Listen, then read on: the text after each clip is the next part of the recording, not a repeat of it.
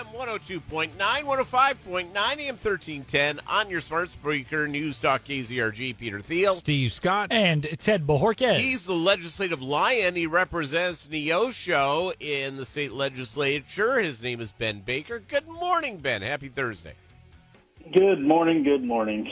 All right, it's this kerfuffle in D.C. over leadership. What are you thinking, looking at it at first blush?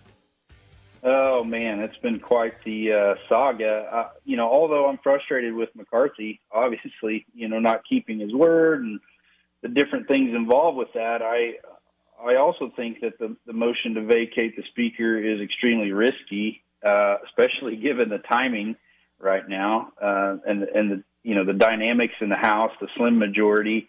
You could easily end up with this backfiring and ending up in a worse situation, which would not be good.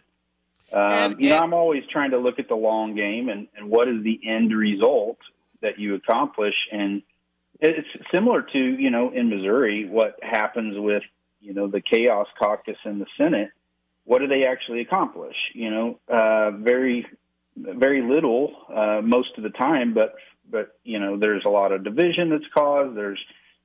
And conservatives end up losing ground. And so, I don't see a scenario where just obstruction for obstruction's sake without a plan in place, without purpose, leads to, it doesn't lead to the establishment giving in. Usually they lean in, and then it becomes a personal vendetta rather than a focus on policy and what's best for the people. And in that situation, it can be a really bad thing. And there's obviously strong opinions on both sides of this, but the big picture view, I think in the long term, it does have the possibility of hurting the conservative cause and hurting us in 2024.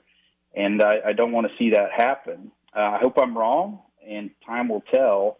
The positive of this is that future speakers may be more accountable and realize the reality of that. But the downside is the greater division and having, just this open wound in our own party in an election year. So, yeah, and here's the thing that people forget about, and Ben, you can probably explain this more to more eloquently than I do, is that with such a narrow majority, that if there are 6, 7, 10 moderate Republicans who are sick of the shenanigans, they could technically vote for Hakeem Jeffries, and our next Speaker of the House would be Hakeem Jeffries. It's very easy for that to happen, and that's what I'm talking about when it comes to when you cause this, very strong division with our own party. That's what many times will happen is people throw out policy, they throw out principle, and it becomes this bitter vendetta against people and personalities, and that's never a good thing for the people. And so that's what I'm afraid of with this, but we'll see how it plays out. All right, the other thing going in, Jim Jordan a year ago said he would never want to be Speaker. Now he wants to be Speaker. Steve Scalise. But also the problem with leadership is this. You get into that place of leadership, and all of a sudden you're going to have to do the same balancing act that Kevin McCarthy was doing. Yeah, that's just the reality of it, unfortunately. And, right now I'm surprised anybody wants to step up and say, pick me, because you're in the hot seat, man, real quick. And, I think Jim Jordan would make a good Speaker. And we'll see if the support is there. But I think this could be quite the dogfight again when it comes down to voting for a Speaker. So, and by the way, I love the idea of Jim Jordan as Speaker. But I want to give conservatives something to, just to a little reality check. Is that, do I agree with the more conservative members? Generally, I walk lockstep for most things with most of the members of the Freedom Caucus. That's where my political viewpoint goes in. But I also am a little bit of a realist, is that with such a narrow majority, that some of the more conservative members of that body, and sometimes some of the showboats, like a Matt Gaetz, like an Andy Biggs, that they sometimes just want to create, they just want to see their names in the headlines instead of get stuff done. Well, we have a real problem with this White House, and we have a Democrat majority in the U.S. Senate. Do we want to make sure we take things on, or do we want to argue at each other? I don't know. I think you have to try to use all of your energy as much as possible facing the opposition when it comes to policy and principle. And, the more you can do that, the more we're actually going to accomplish for the people and do the right thing. So, any move toward that, I'm for. And I agree.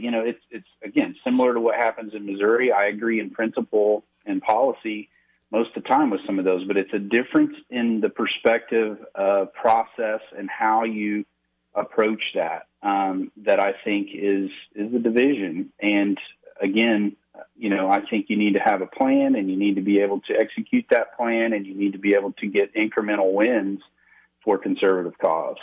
It's personal property tax is going to be a big issue next year in the election. It's what's kept personal property tax reform from passing the legislature in Jeff City? Every year there's several bills, but the reality is just this. It's you against the world. The cities, the counties, the school systems, every entity that collects a portion of your taxes has a lobbyist, and they're working against you 24/7. They're paid really well to do that. And so even when we pass a watered-down bill like we did this year that I carried in the House that simply gives opportunity to freeze assessments for seniors at 65 just on their primary residence with personal property tax, even then they're throwing a fit over that. And even in a deep red county like Newton County, they haven't passed an ordinance yet to authorize that bill that we passed. And I don't understand that. Their perspective is always it's their money, and my perspective is it's always the people's money.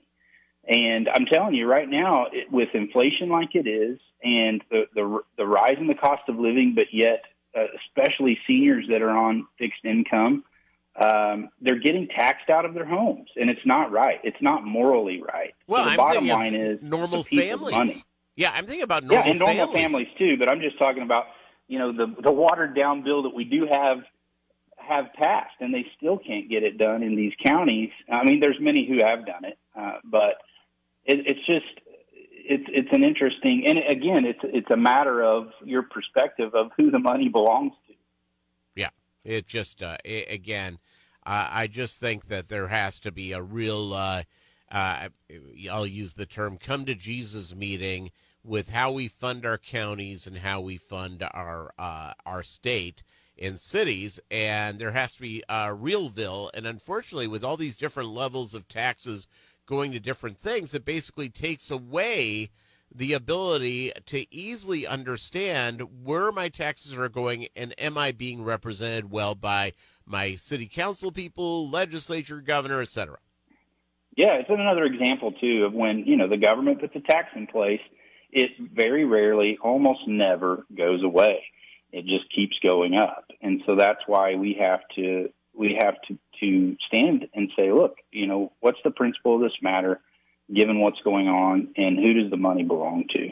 There you go. Ben Baker, thank you very much, and you have a great day. Have a great day, Peter. All right. That's Ben Baker, everybody, Legislative Lion, exclusively on Newstalk KZRG.